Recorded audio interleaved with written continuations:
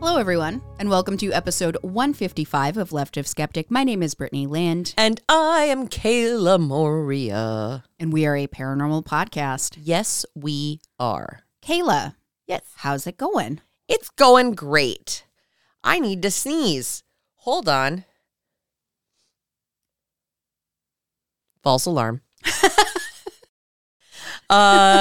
It's great. I got to see my Travis last weekend. Oh, nice. And then I hung out a bunch in his house, and then I went home and hung out in my house, and everything's good. Nothing exciting to report. Oh, all right. So, is it getting warmer at work? Can we have some sort of update? I guess because it's getting warmer outside. Yeah. It is getting warmer at work. You're not frozen to the bone anymore? No. I'm just frozen on like a light layer underneath the skin. I'm frozen to the muscle, but not to the bone. That's good. That's a huge improvement. How are you doing? I'm doing pretty good, just full of sludge and all, but what can you do? I love that you're like, I'm feeling pretty good, and you're wearing your vampire. Oh, yeah. I wear this all year round. Accidental pun. Yeah. It makes me happy. Pretty good. I've been walking around telling Evie how she's perfect, and she seemed okay with it at first, but now she keeps like looking at me like I'm an idiot. Like I'm not a cool mom, and she's just like, ew. Well, that's how Fizzgig looks at me all of the time. So if that makes you feel any better. I mean, she didn't used to look at me that way. Well, Fizzgig is 10, which is not super old for a cat. It's not young either. But it's not young, and then with her illnesses. Oh, yeah. Like, I've decided that she's now like an old lady. Like, she looks at me like an unimpressed great-grandmother. She's like, I can't believe you did that to your hair. She is my child and my great-grandmother wrapped all into one. Yep. So it's weird when cats outage you somehow. Yeah, I know. I hate it. I'm like, you are the child. I feed you. I buy. But I suppose, you know what? At that point, it's like, when you take in, a grandparent into your house to start taking care of them because they can't take care of themselves. We just skipped the whole, like, adulthood phase and went right from one to the other. Yeah. I hear you. Evie's not that old yet, but it's coming, and I can see it in her face. Well, before we start into it, should I tell you some jokes? Tell me some jokes. All right. Let's start with this one. What do you call two witches who live together? Broommates. You got that one. It is broommates. I did get one. It only took a very long time for you to guess one. Why do vampires always seem sick? I don't know. Because they're always coughing.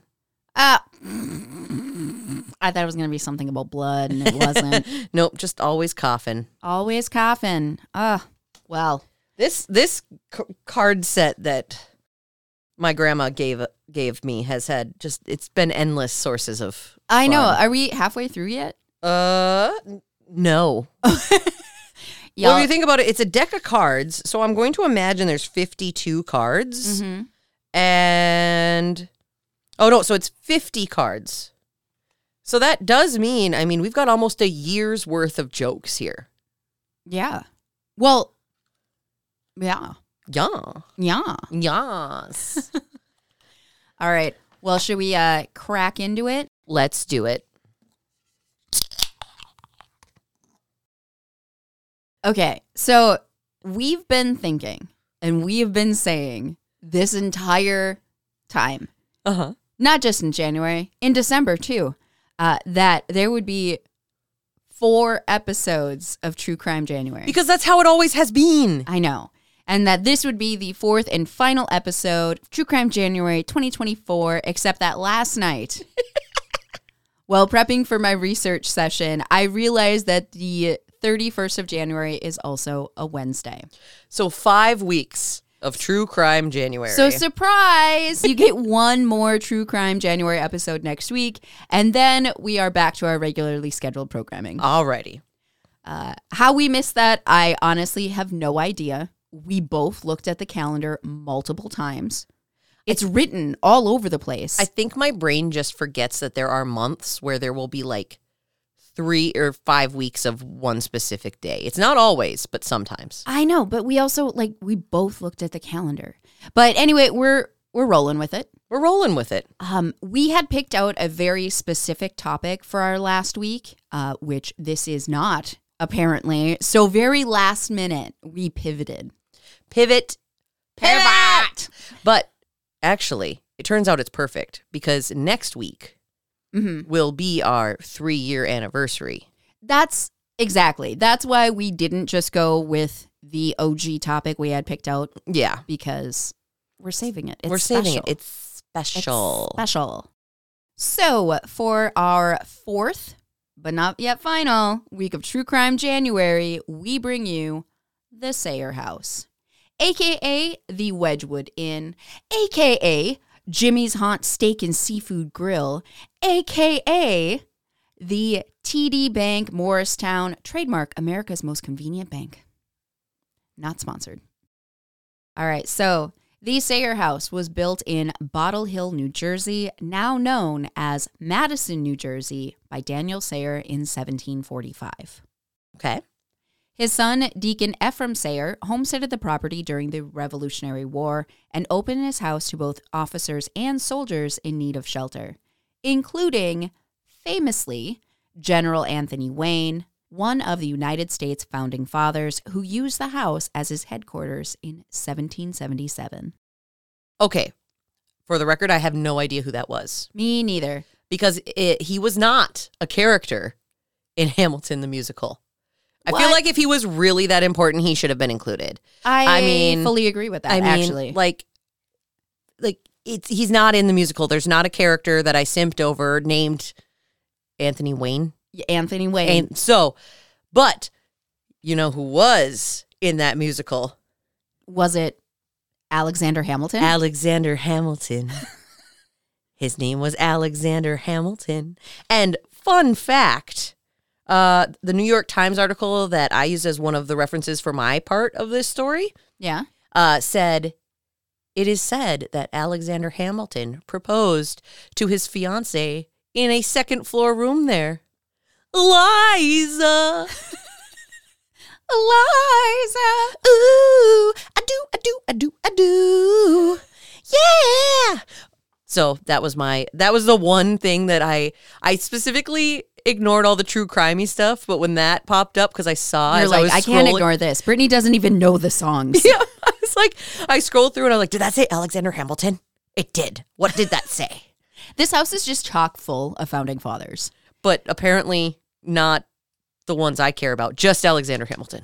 Yeah, I had to Google who Anthony Wayne was. And he's like, oh, he's an American, he's a soldier, he's a general, he's a founding father. And I was like, he is? Our listeners who like history are going to be very disappointed in us. I don't know. I was looking at the list of founding fathers, and I was like, I don't know any of these guys. Yay to Harbors and Isanti. I know, our educational system. Although, in all fairness, I don't think it's important. So, legit. Like, with the Constitution or whatever, like, I know more about that than I do about the old white men who signed it. Yep. And I'm okay with that. Yep. All right, so after it was used as a headquarters for this founding father we've never heard of, things get a little bit wonky when it comes to the facts of this story. And it's mostly because all of the sons of Daniel Sayre had sons of their own. Mm-hmm. And then they named them after their uncles. So there's a lot of combo names that make it confusing? Yes. Okay. Yes. It's a very confusing family tree. And I tried really hard to match up like the names and the spouses and the birthdays with the story. And it didn't always match because I think that the folks who wrote some of my sources were like, oh, Samuel Sayre, he married Elizabeth. But there are like 5 Samuels. And one of them did in fact marry an Elizabeth, but not the Samuel from the crime that we're talking about today. Okay. So if your names don't match up when you do like the haunting aspect, I And the person who actually is Samuel's wife goes by 2 names. So it's not even that the facts are really muddy, as it's just there's too many similarities, so it made it hard for people to report the correct stuff because they weren't specifying which of these Samuels, et cetera, that they were talking about. Right. And like Samuel from the story, and I know I'm jumping ahead, but his dad was also named Samuel. So like it's just wonky. They had like 9 family names, and they used one every generation. Sometimes like 2 brothers would have sons, and they'd name them the same names. That's stupid. So then the birthdays are really close to each other because they're cousins. I know that we get on people sometimes about naming their kids ridiculous names. But you know what? This doesn't happen as often since people started naming their kids ridiculous names. I know. Especially because, like, one, records are easier now. Yep. Everything is documented. But, yeah, it was rough. So, up until a certain point, my next 2 paragraphs are me kind of guessing. Okay. Ephraim was the deacon who helped the Revolutionary War guys. And I think that it's Ephraim's nephew is the John Sayre who eventually moved into the house. And John married a woman named Sarah, and the 2 had several children, their firstborn being Samuel, who would eventually inherit the house from his father. Okay. This Samuel will also get married, and then him and his wife Margaret would have 4 children of their own, one of them being Samuel Sayre, the second, or I guess, I don't know. And finally, we're to our main characters. Okay. And from this point on, I know what's happening. On the night of May 11th, 1833, Antoine LeBlanc murdered Judge Samuel Sayre, his wife Sally, and their servant Phoebe in the only triple homicide in Morristown history. Oh.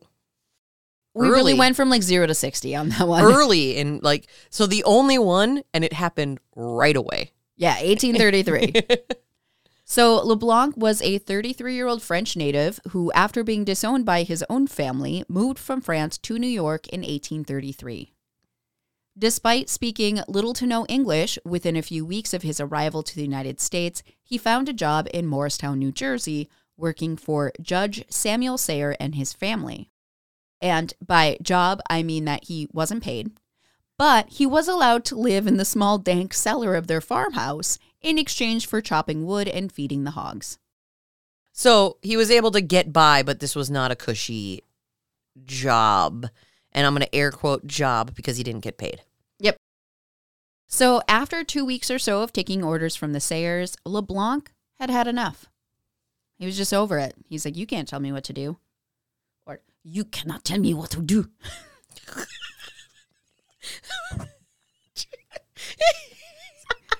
It's been a long time since I went on a random accent rant. You cannot tell me what to do. You cannot tell me what to do. I poo on you. Poo. Anyway. So on the night of May 11th, LeBlanc found himself at one of the local hotels drinking a brandy and, quote unquote, passing away the time until the people had gone to bed. When LeBlanc returned to the farm later that evening, he took a shovel and bludgeoned Samuel and Sally Sayre to death with it. He then buried the bodies in a pile of manure. Okay. He also murdered their servant Phoebe before ransacking the Sayre house. From cash and jewelry to clothing, LeBlanc grabbed everything that he could before stealing the Sayre's horse and making his getaway. So a murder robbery. Yep. After the murders were discovered, a posse was formed and LeBlanc was tracked down and quickly captured at a tavern in Hackensack Meadows, with the Sayre's belongings in his possession. Everything's legal in New Jersey. That's a line from Hamilton. Is it? Yeah. They talk about how there's a scene where Hamilton's son is going to have a duel because this guy was talking shit about Hamilton. And his son was like, I'm not standing for that shit. And you're like, and they're like, well, duels were illegal. And then you're like, we're going to do it in New Jersey. And they're like, everything's legal in New Jersey. So that's where that comes from. Okay. You know, this is many, many years after Hamilton would have taken place. I still think that's kind of the vibe that people have about New Jersey. If it's going to be legal anywhere, it's going to be New Jersey or Las Vegas. Yep. All right, so LeBlanc was brought back to Morristown, where he stood trial for 9 days, was found guilty of murder only after 20 minutes, and sentenced to death by hanging. That's quick. Yeah. In addition to death by hanging, Judge Gabriel Ford condemned LeBlanc to a post-execution medical dissection. What? Why? Quote, that you be hung by the neck till you are dead, and it is further considered by the court that after execution is done, your body will be delivered to Dr. Canfield, a surgeon for dissection, and may God have mercy on your soul, unquote. Is it literally just like a let's add insult to injury thing, or was there a purpose? Okay, so I sadly got through a lot of these notes before I figured out maybe why the judges are so fucking weird. And that's because Samuel Sayers was a judge. Okay. I mean, it's still not cool, y'all. Especially, you just wait. Okay, so word of the murders and the subsequent hanging spread far and wide, even as far as Philadelphia. And on LeBlanc's execution date, September 6th, 1833, the event had turned into a spectacle, with no less than 1,200 people coming to witness his execution, and a special gallows had to be constructed just for him in the Morristown Green. So, according to a 2014 article by the North Jersey History and Genealogy Center, many traveled from just about every point in New Jersey. Onlookers stood on rooftops and in trees around the green. A special gallows was created by Judge Vail at his ironworks for the event, designed with pulleys to hoist the convicted murderer 8 feet off the ground so onlookers could have a better view. Okay. So people like to say that, with the excess of true crime podcasts, that women, especially white women, right, like people in general, but especially women and especially white women, have a morbid fascination with true crime, and this is all really creepy and very morbid. Right. But this shit, that's also very. This has always been a very morbid country. It's just that now we get it on Spotify. Kayla, it gets so much worse. Oh, okay. And also, let's not forget that before people were watching other people hang in America, the British were eating mummies. Oh, God, it's just so fucking weird. I think that is my, Roman Empire lately. Every once in a while, I'm just like, God, there would be so many more mummies if white people didn't eat them. What the fuck? What were the health consequences of that? I know it was supposed to be, good for you, but what? That's a person. Freeze-dried cannibalism. It's not great. It's not great. So a clipping noted from that same article describes the scene as drawing more people than ever before, with folks coming from not just nearby towns, but across the state. Horses and wagons blocked the street and could be found tied by the side of the road for a mile or more in every direction, with many attendees bringing their own lunch to enjoy while watching. Yeah, of course. Picnic and a hanging. Delightful Sunday out. So Judge Stephen wrote of the hanging in his diary, quote, "The sheriff cut the rope and the weight was dropped. He went up 8 feet and struggled 2 minutes by my stopwatch. He hung 35 minutes and was let down into his coffin and then taken to the courthouse for the surgeons to try out the galvanized battery and to dissect him," unquote. What's a galvanized battery? That's a really good question. I'm not really sure, but I can tell you what they end up doing with the battery. I want to just look it up. Okay. Hold on. I want to know. Galvanic or voltaic cells use thermodynamically favored redox reaction to generate an electric current. Is this some Frankenstein shit? Not quite, but kind of. Okay. So they're like, we're going to hang you, and then we're going to let the surgeons try to electrocute you back to life, but then we would just hang you again if you did that. Well, that's what in my, I know it's not going to happen, but in my brain, that's where they're like, we're so mad. We want to execute you twice. That's what I'm getting. That's the vibes I'm getting here. I don't think that they think it's going to bring him back to life. It is just pure electricity experiments on the body. But it's not great. Yeah. Either way. Okay, so here we go. Sure enough, after the execution, LeBlanc's body was delivered to the Morris Courthouse, care of Princeton professor Dr. Joseph Henry and his colleague Dr. Canfield. After a death mask was made, and for those who are unaware of what that is, a death mask is a likeness, typically in wax or plaster, of a person's face after their death, usually taken by taking a cast or an impression from the corpse. Mm-hmm. So after the death mask was made of LeBlanc's face, various electrical experiments were done on his body. Incisions were made on his arms and legs to expose the nerves, and then electrical currents were applied to see what effects it would have on his muscles, whether or not they would contract. So, involuntarily donated his body to science. Oh, just wait. But that's not all. Is literally my next. Every time I'm like, yeah, that's what I'm saying. You're like, oh no. No. This is it. The next two sections are where you're going to be sad.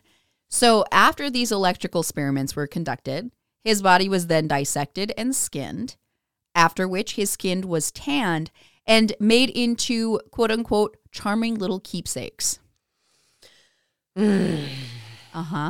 So the newspaper, the Jerseyman, said, quote, Honorable A.W. Cutler of Morristown was said to have had a piece of the skin, and Honorable Thomas Carter of Newton has a pocketbook made from it, bearing the endorsement of the Sheriff Ladow that it is a Simon Pure good, unquote.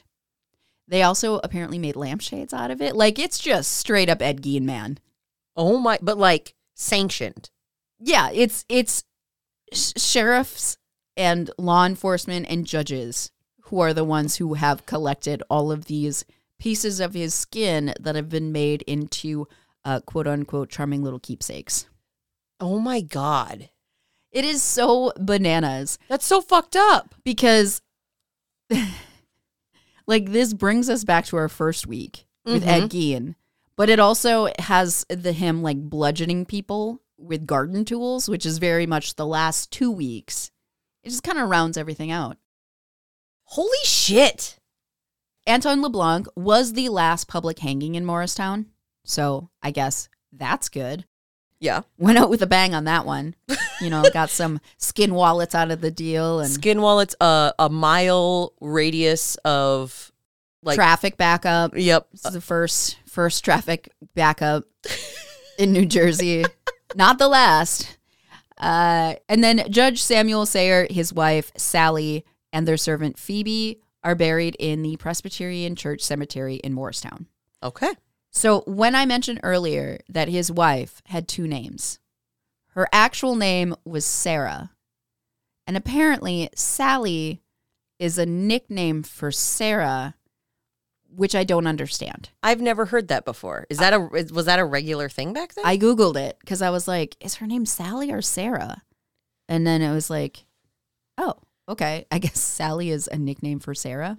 Why would you need a nickname? They're the same amount of syllables. I know. And where do you get Sally from Sarah? And if you're going to just name all your children the same name, so you're going to give them, just kidding, Sarah was actually not part of the Sayres until she married into it.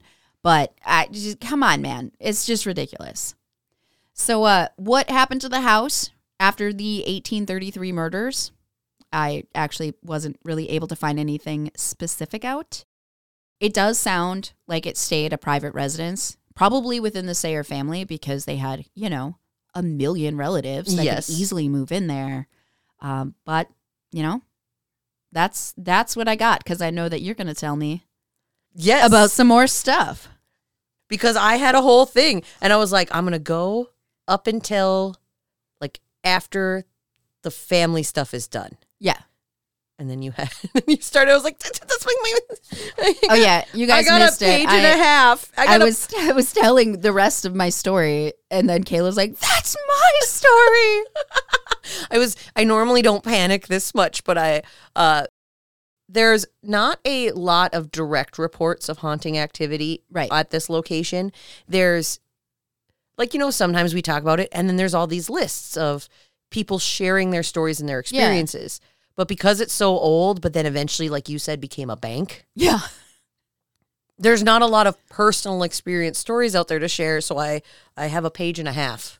All right, I'm ready. All right. I mean, at least your font is so much smaller than mine. Okay, so 217 South Street in Morristown, New Jersey, as Brittany said, is now a TD Bank. America's most convenient bank. Not sponsored. Driving up to the building, it's a standard bank-like property. You would have no idea it was the location of all of what Brittany just discussed. But if you worked there, you might find that some of the tragedy still lingers. But it's not the same building. Mm-mm. It's a different building now. Yeah. In 1946, the house was transferred out of being a private property and converted into a restaurant. I couldn't find the name of the original restaurant. They just said a restaurant. I couldn't either.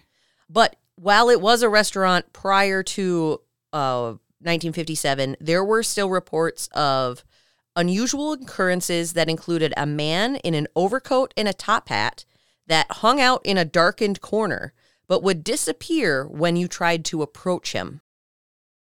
Candles would go out on their own, but then relight themselves. And in the room where Phoebe was killed, it was always cold. Ooh. Like, it wasn't a cold spot. The whole room was just cold. Always cold? Yep. There was a devastating fire in 1957. And that's when, from what I can find, the owners of the restaurant that started in 1946 got rid of the building. Yes. And then after the fire, reconstruction began, including additions and expansions to the building while maintaining a tree that had begun growing through the atrium dining area. And they were like, this tree wants to grow here, we'll keep it. I love that. Honestly, if I had a lot of money and I could build a house in the middle of wherever, I would definitely build around a tree. Oh, I would love to build around a tree as long as you could guarantee the tree wouldn't damage the structure. Like the what's it called? The foundation of the house. Well, you just can't have a basement. Yeah, you just have to make sure you have the right kind of tree and the right kind of building around it. Yeah. Be cool, though. So part of the tree in the dining area inspired the name that it took up in the 1970s, the Wedgwood Inn. And that is where the AKAs all came in. There's so many AKAs. Yep. So it started as the Sayre House, and then the next thing, they don't list what it was called after that until it gets called the Wedgwood Inn. Yeah. Because no one apparently remembers what that first restaurant was called. No. It obviously wasn't that good, even though it was a decade into it. That was owned by a William McCausland. Laura Muller posted in 2000 to a site called History's Mysteries, where she said, my mother, Ruth Hadlick, Hladdick, Hladdick? Hladdick? I don't know. Of all the people to ask how to pronounce something. So Ruth worked there as a bookkeeper. Okay. She didn't say this, but some sources claimed that Ruth ended up owning one of the wallets. Tanned wallets. I read that. Yep. I don't know how, because I feel like that's something that wouldn't be just easily accessible, but do you know how yes. She inherited it. Oh. I think from her great-grandfather, and apparently she would take it out at family functions and tell the gruesome tale. Eventually she did donate it to the Historical Society. Okay. So just to let everyone know, Ruth is not a weirdo. She, in fact, donated to the Historical Society, so it's in a safe place. She didn't not she being just used as a wallet. She didn't shove it in the back of a junk drawer to just like for someone to find later and be like, oh, what a cool old wallet. I'm going to use this. And it's like, no, that was Anton LeBlanc. Human skin. Yeah. All right. So Laura Muller says, I would accompany my mother to the restaurant for the day while she worked when I had off from school. I heard the stories about the one room, Phoebe's bedroom, that could never be heated properly. It was usually colder. So now this was 30 years after like the original reports from that first restaurant. Oh, so Phoebe's room is still, even still after the cold. remodels and reconstruction and additions, still colder than all the other rooms. Okay. Waitresses working in that room would sometimes see Phoebe's reflection in the mirror and not their own. The shock of this reflection cost the restaurant a fair amount of broken dishes and such, as the waitresses would drop their entire trays when witnessing it. Needless to say, when having to traverse this room to reach the bathroom, I would beeline straight through, never even glancing at the mirror. However, I did have some time to notice the distinct drop in temperature. Ugh. Waitresses also reported the feeling of chilling hands being placed on their shoulders, but found no one behind them. Oh. Goosebumps. Gross. Ugh. Mr. McCausland noted that the ghostly time he had when his keys disappeared right off his desk. He searched and searched, but could not find them. He returned to his office and had his back to the desk when he heard his keys drop. Sure enough, he had turned around and there they were, right where he had originally left them. Again, where are they hiding? Like, do ghosts just like manifest them out of thin air and just bloop, bloop? Here you go. When the restaurant changed hands and names to Society Hill, the owner of that building, David DeGraff, experienced a paranormal event. The night of the grand opening of Society Hill, a punch bowl was being filled for the party. Suddenly, it cracked and split apart, letting the punch pour all over the place. There was no way to explain how a punch bowl could self-destruct in such a way. Okay, in all fairness, I've seen that happen. That was my note. I did that to my mom's crystal bowl when I was little. Ooh. Yeah, it had been in the fridge, and I was just trying to wash it, okay? And you use warm water to wash it, and when the cold glass got hit with the warm water, it cracked open, and it wasn't until I was much older that I realized how fucking expensive that was. For me, it's punch, so it shouldn't have been hot water and a cold dish. But even then, for all we know, it could have had like a hairline fracture someplace, and then it was just enough pressure. I know. But the other stories from Laura Muller's experiences were a little, the touching of the shoulders. I don't like that at all. No. So eventually David DeGraff closed Society Hill. He closed that in 1988. The building then reopened as South Street. And then shortly after that, it closed. And then it became Argyle's. And then shortly after that, it closed. And then Phoebe's was one of the names. And then shortly after that, it closed. So basically, this building was not maintaining ownership very well. It's like that one business on the corner of Superior Street and Lake Avenue. Yes, that can never stay it one thing. It never stays open. We've known people that have owned it. Yeah. And they own it for like a year. And then it closes and then it sits empty for 2 years until somebody else rents it. It's like it's cursed. Yeah. Okay. I'm so curious. I know you probably don't have the answer because I didn't see the answer. Phoebe's restaurant. Yeah. Do you think that's in reference to the Phoebe? Oh, yeah, absolutely. Do you think maybe they were trying to appease her? Like, hey, I really want to use this room as private dining, and I need it to not be so freaking cold in here. Let me pay homage to you, Phoebe. I think it was just a way to capitalize on the history of the building. I would love to say that whoever the owners were like, yes, no, let's appease Phoebe. But I think it was more, we're going to capitalize on this. That makes sense. And the reason I think that, so that was between 1988 and then 1996. So it was 3 other restaurants in 8 years. That's just bananas. Yeah. Don't open a restaurant there. It will not go well. So the building opened again in 1996 as Jimmy's. Now, most of the sources I looked at just called it Jimmy's. But that's not what it's called. Yep. That's also why, because you mentioned it at the beginning of the story. Yeah. That's also why I think that the Phoebe's thing was playing on it, because then Jimmy's was Jimmy's Haunt. The sign said, steak and seafood, grill, bar, and banquets. Some places described it as a nightclub, cafe, and restaurant. So I don't know if they used the banquet hall for like parties and stuff like that. I know, but when you say nightclub, I think of a very specific thing. Me and it too. has nothing to do with Alexander Hamilton. Obviously, you haven't seen the musical. I would bump Hamilton I was just gonna say. So, Jimmy's Haunt's general manager, DJ Carroll, who was with the restaurant for more than a decade. I believe he was a manager there as it changed hands some of the previous times. Okay. Is it DJ as in like DJ on Full House, or is it like DJ Carroll? No, because it's a nightclub. No, it's like DJ on Full House. Okay. So Deej was with the restaurant for more than a decade, and he said he'd never seen any ghosts, but had experienced some odd things. Quote, I've seen the chandelier in the library dining room start to swing back and forth by itself. It was late at night, and I was closing up all by myself. Ew. We've had computers shut down all at once, things we can't explain. All the light bulbs go out and have to be changed, even though they're new. Ew. Unquote. Also annoying. Very annoying.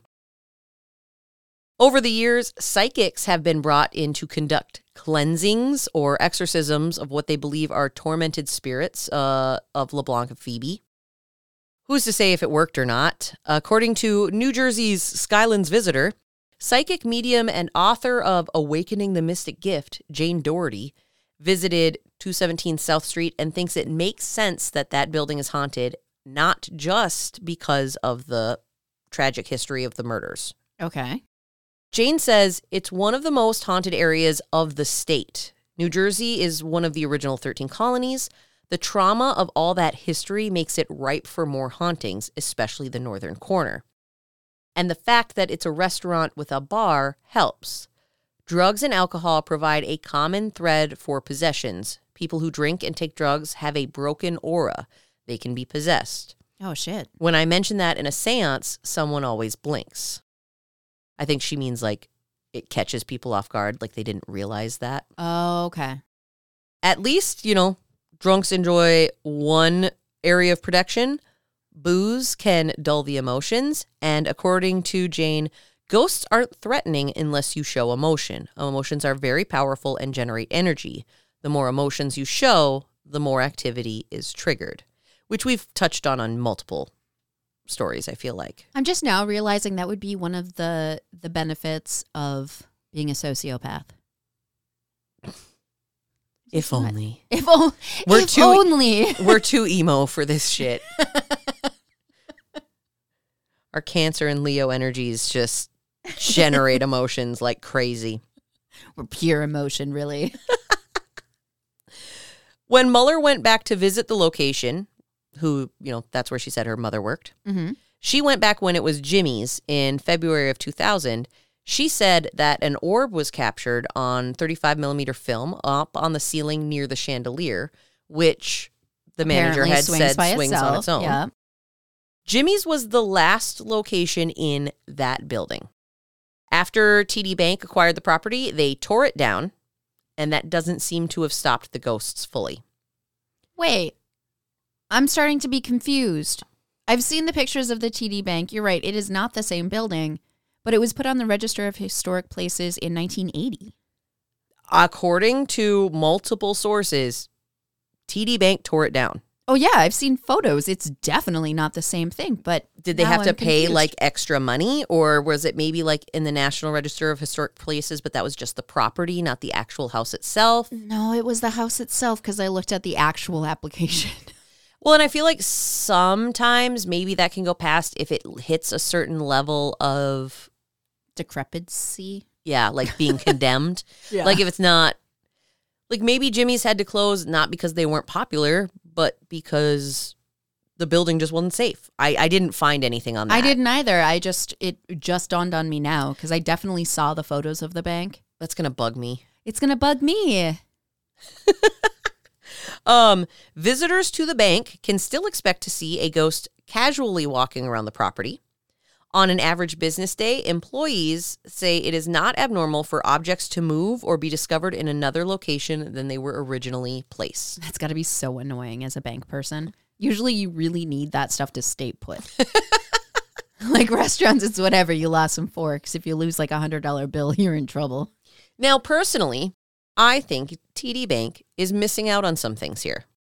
Because I think that they could actually really capitalize if they just forego the corporateness a little bit and really lean into this haunting thing. Yeah. Because if I knew there was a haunted bank in Duluth, I've been with the same credit union for, let's see, that was 18.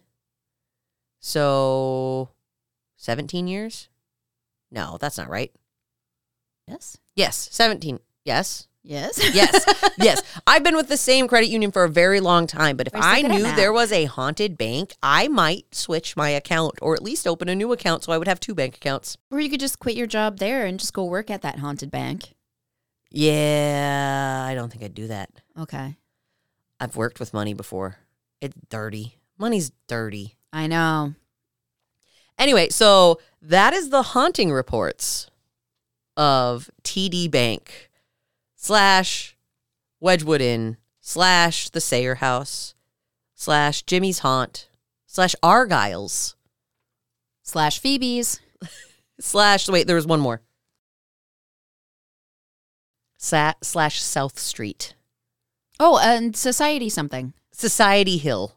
Yes, South Street and Society Hill. That a lot of names for that. A lot of names, and we still don't know what the first one was. Alrighty. I do think that it's really interesting about the idea that there's a lot of trauma held onto the land because it was built in the 1700s, in like the mid 1700s. And during my research, I found that the Sayre family is apparently one of the who's who of the original founders of New Jersey. They're one of those families where, like, if people do the 23andMe thing and then they're like, oh, yeah, I got traced all the way back to the Sayre family. Girl, I looked so much into the genealogy of the Sayre family. Like, I feel like someone should hire me to do this kind of work because I would organize it in such a beautiful, beautiful graph. Because otherwise I was just kind of like trying to figure it out in my head. I'm like, okay, so this Samuel is related to this one. And then they had 17 children. 3 of them were named Samuel. I'm kidding. That was an exaggeration. So is it one of those things, though, where, like, people were trying to, like, keep the bloodlines pure, where, like, the family tree is really more of a branch type thing? No, they always married outside of the family. Like, it didn't seem like there was a lot of, well, I don't know. Not that I could tell overlap. Everyone's goddamn name is Elizabeth or Sally, a.k.a. Sarah. No, I just think that it was, they just really had 9 names, 9 boy names. And they're like, yeah, that everyone's name is one of these 9. So on a skeptic scale of para to normal, para being 5, normal being 1, what do you think? I'm going to give it a 3. Me too. Straight down the middle with a 3. Yeah. I would maybe lean more towards 4 if it was the original building. It doesn't really bug me that the building is gone and there's still issues. Okay. Because, I mean, we cover stories where you see ghosts walk through walls, and that's because there used to be a doorway there. True. Very true. So just because the building is gone doesn't necessarily mean that they wouldn't still follow their same paths. Yeah. Yep. You're right. So knowing that my haunting aspect was a little shorter, I decided to read you a little tale of something that's been on my list for a while, but not big enough to have its own section on the podcast. Okay. I think you might have been the one to suggest this to me originally. Okay. It's an article from 2020 from the Today Show. Have you heard about the haunted Elsa doll? Yes, I have, but I refused to look into it at all because you were on a doll kick, and I was like, I gotta send this to Kayla. I can't read about this. Just like if I see haunted vehicles, I'm like, not mine. For you, not me. For me, not you. It's I still like the doll thing, and that's why I've hung on to it for so long. There was I was waiting for an update. Oh, right, because we started not long after that. Right. We started this not very long after this article came out. Okay. But then there was never any update. So we'll get to that at the end of this article. Oh, wait. Has there been an... No, there hasn't. No. So that's what I'm saying. I've been keeping it on my list, hoping we would find out more, and then we never did. Oh. So for those of you who maybe aren't Disney people and somehow have managed to get through this long of life without knowing who Elsa is, Elsa is a queen, the queen of Arendelle. She sings Let It Go. That let it go, can't hold me back anymore. I'm not going to try to sing like that. I'm not Idina Menzel. I've never been able to sing an Idina Menzel song. No, what her range is insane. Anyway, she's amazing. That's who Elsa is. If you've seen Frozen anything, she's the blonde one. Yes. So there is a story of a haunted Elsa doll that would not let a Texas family go. Oh. Get it? Because she's like, let it go. And she's like, So the Madonia family from Houston found that Frozen is truly inescapable, as Emily Madonia wrote on Facebook that an Elsa doll she gave her daughter in 2013 kept finding its way back home after they twice tried to throw it in the garbage. I don't know why this is a common thing with haunted dolls, but it is the worst. It's very like Chucky. Yes. Very Annabelle. Ugh. It's straight out of a horror movie. Why did they want to throw her away, though? What? Why did they want to throw her away? Well, you'll see. Oh, okay. You will see. Oh, you'll see. To recap, for those of you who have not been following our Elsa doll saga, Matt threw it away weeks ago, and we found it inside a wooden bench, Madonia wrote on a Facebook post. Okay, so we were weirded out and tightly wrapped it in its own garbage bag and put that garbage bag inside another garbage bag filled with other garbage and put it in the bottom of our garbage can underneath other garbage bags full of garbage. And I put it in a box, and then I put that box in a box. Yep. It was very Yzma. We wheeled it to the curb, and it was collected on garbage day. Great, right? We went out of town, forgot about it. Tuesday, Aurelia says, and Aurelia is her daughter. Okay. Mom, I saw the Elsa doll again in the backyard. No. And then she ended with all caps, help us get rid of this haunted doll. I hope people didn't tell her to burn it.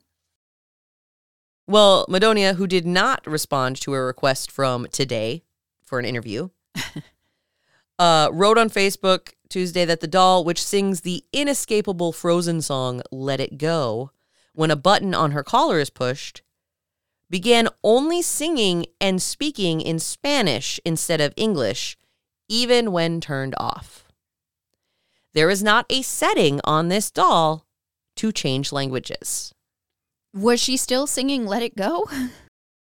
Yes. What? So that's what started to freak them out. This is where the whole, that's actually where the story starts. That's when they started thinking about throwing it away, because it went from singing in English to in Spanish. The family figured it was maybe like some kind of setting thing, because you figure they probably made multiple dolls that sing in multiple languages because Frozen is a worldwide phenomena. Right. You know? She said, the doll has some marker on her from my daughter coloring over the years, so I know that the doll that reappeared was the original and not a replacement. Most logical thinkers believe it's a prank, but I don't understand or how or when it could be done, especially because the garbage truck had taken it away. It got creepier when the doll stopped singing in Spanish and just started speaking in Spanish. None of the members of this family, I guess, speak Spanish. So they don't even know what she's saying? They don't know what she's saying. Oh, God. She could be like, I will kill you all in your sleep. And you'd be like, Rather than call in, like a doll exorcism, they took the drastic measure of mailing the doll to an online running friend in Madonia's running group. They mailed it to Minnesota, where this person lived, without a return address so that he couldn't mail it back. That's so mean. What did this guy do to them? Madonia wrote that the doll laughed for 30 seconds straight as she was putting it in the box to mail it, which had never happened before. That is so gross. I hate that so much. Madonia told a radio station, KPRC, if the doll comes back, I might have to open my mind to some of the more supernatural solutions. Elsa arrived safely at the home of Chris Hogan in Minnesota. If on the off chance that this is a person in Minnesota, they didn't say which city, that listens to our podcast, where's the doll? Give it to me. I want it. Someone out there knows Chris Hogan. Someone. Minnesota is a large state, but it is very small in social circles. Look, do you know Chris Hogan? If we're 6 degrees away from Kevin Bacon, we're definitely 6 degrees away from Chris Hogan. So Chris taped the doll to the brush guard of his Jeep. Okay. If anything weird happens, I'm welding her to a steel pipe and sinking it in Lake of the Woods, Hogan wrote on his Facebook page. Okay, so northern Minnesota. That's what I'm saying. We have to know him. So Madonia reiterated in her Facebook post that she doesn't believe that the creepy Elsa doll is a hoax. Either the doll is haunted or some crazy psychopath has dug the doll out of the garbage, which was already taken away, and broken into my house and property multiple times. I'm going to go with the haunted thing. Because honestly, the other way is creepier. Well, if she's in a bag, in a bag, in a bag, in a bag, all the garbage in between, and at the bottom of the garbage can, which they watched get taken away. Yep. I'm sorry. I think even skeptics will agree. Obviously, it's haunted. And then to address your concern that you noted earlier, the reason that she didn't just burn the doll, as many people suggested, because it would be stupid. She wrote, because it does no good. If there's something in the doll, it will come out. You can't destroy what's inside. Honestly, I don't know if any of this junk is true, but I wanted the doll off my property ASAP. I'm tired of it coming back and hiding in weird places. And now she is just happy that the doll is taped to a Jeep on the other side of the country. It's only 18 hours. Well, no, so Houston, maybe 20 to 21 hours via 35. It could get back. Yeah. I've done that drive, or most of that drive. I'm sorry. Okay. She wrote, in the end, I'm just a mom and a violinist and a wife and a normal person who doesn't want to be forever known as the haunted doll lady. I am fascinated by the unknown, though, and this whole experience has been pretty entertaining, but I am extremely happy the doll is not here anymore, and I hope to God it stays that way. I need to know whether or not Chris got into some sort of horrific accident, because that is exactly what I would be afraid of if I taped a haunted doll to my Jeep. Jeep owners are weird, man. Have you seen the duck thing? Yeah, I have. They just leave each other rubber ducks because they like each other. It's like a compliment to your Jeep from other Jeep owners. I have seen that on TikTok. And now they're trying to start this other thing called Moo Moo Subaru. Because Subaru owners need to as I'm saying this as a Subaru owner, we need to cling, and we need to be known as emphatic as Jeep owners. So they had to come up with their own thing, which is now Moo Moo Subaru, which is cows and not ducks. I don't know. Anyway. But they're so much harder to find, cows. So I don't think anybody would bat an eye at a doll taped to the front of a Jeep, because Jeep owners are weird. I meant that doll is going to make you crash. and then you'll die. Nah, it's just going to laugh for 30-second intervals as you drive down the highway. Or yell at you in Spanish. I mean, hey, if maybe Chris decided he'd had enough, didn't ever crash, but was just too creeped out by it, and maybe he did throw it in the lake of the woods, which is littering. It's not cool. But maybe they did it. I don't know. We don't know because there's been no updates. That is awful. Intermittently, I just go look for it just to see if there's an update I could find to figure it out. But no, it's just been the same basic standard stories. And it's Chris Hogan. Yes. Are you looking it up on Facebook? Yeah. I will confess I didn't look it up on Facebook. I was looking up news articles. I'm going to guess there's a lot of Chris Hogans. But I have a Chris Hogan with 6 mutual friends. I have 14 mutual friends. He looks like he could be a Jeep owner. Who are our mutual friends? See profile picture. Are there any Jeeps in your profile picture, sir? I don't see any pictures of Jeeps. I'm just throwing that out there. Well, this is just a first round. We never know what we'll find. I'll keep looking. But you know what? A lot of musicians are Jeep owners. So this could be that person. And then how funny would that be? It would just be like 1 degree of. Oh. One of the friends is Teague. Oh, okay. I'll have to be like, hey, Teague, I need you to talk to this Chris Hogan guy and tell me. Did he have a Elsa doll, and is it still attached to his Jeep? And can Kayla have it? Okay, as long as you don't bring it over here, man. I won't. I'll tape it to the front of my Subaru. Oh, geez. All right. If you have a listener story to share, or if you know Chris Hogan, you can send us an email about it, leftofskeptic@gmail.com. You can also visit our website, www.leftofskeptic.com, and click the listener stories tab at the top of the page. You can also get there through the link tree in our bio. You can choose to include your name or remain anonymous unless you know Chris Hogan. Because I need to know who I'm talking to here. Otherwise, just do whatever makes you comfortable. We just ask that you please include your pronouns. Yes, and as our, every 6 episode reminder, my pronouns are she, her. My pronouns are she, her. You can also follow us on social media. We are on Instagram, TikTok, and Twitter @LeftOfSkeptic and Facebook @LeftOfSkeptic Podcast.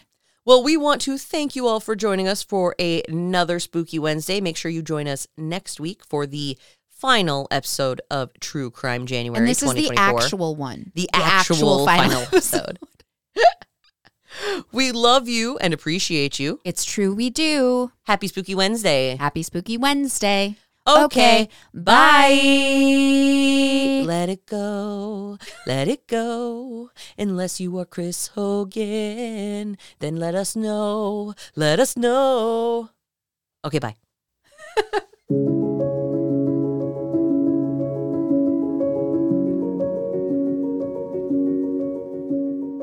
The Left of Skeptic podcast is written and hosted by Kayla Moria and Brittany Lind. This week's episode is edited by me, Brittany Lind. The Left of Skeptic music is by Dave Melling and Emily Havoc, and our artwork is by Al LeBlanc. Okay, bye!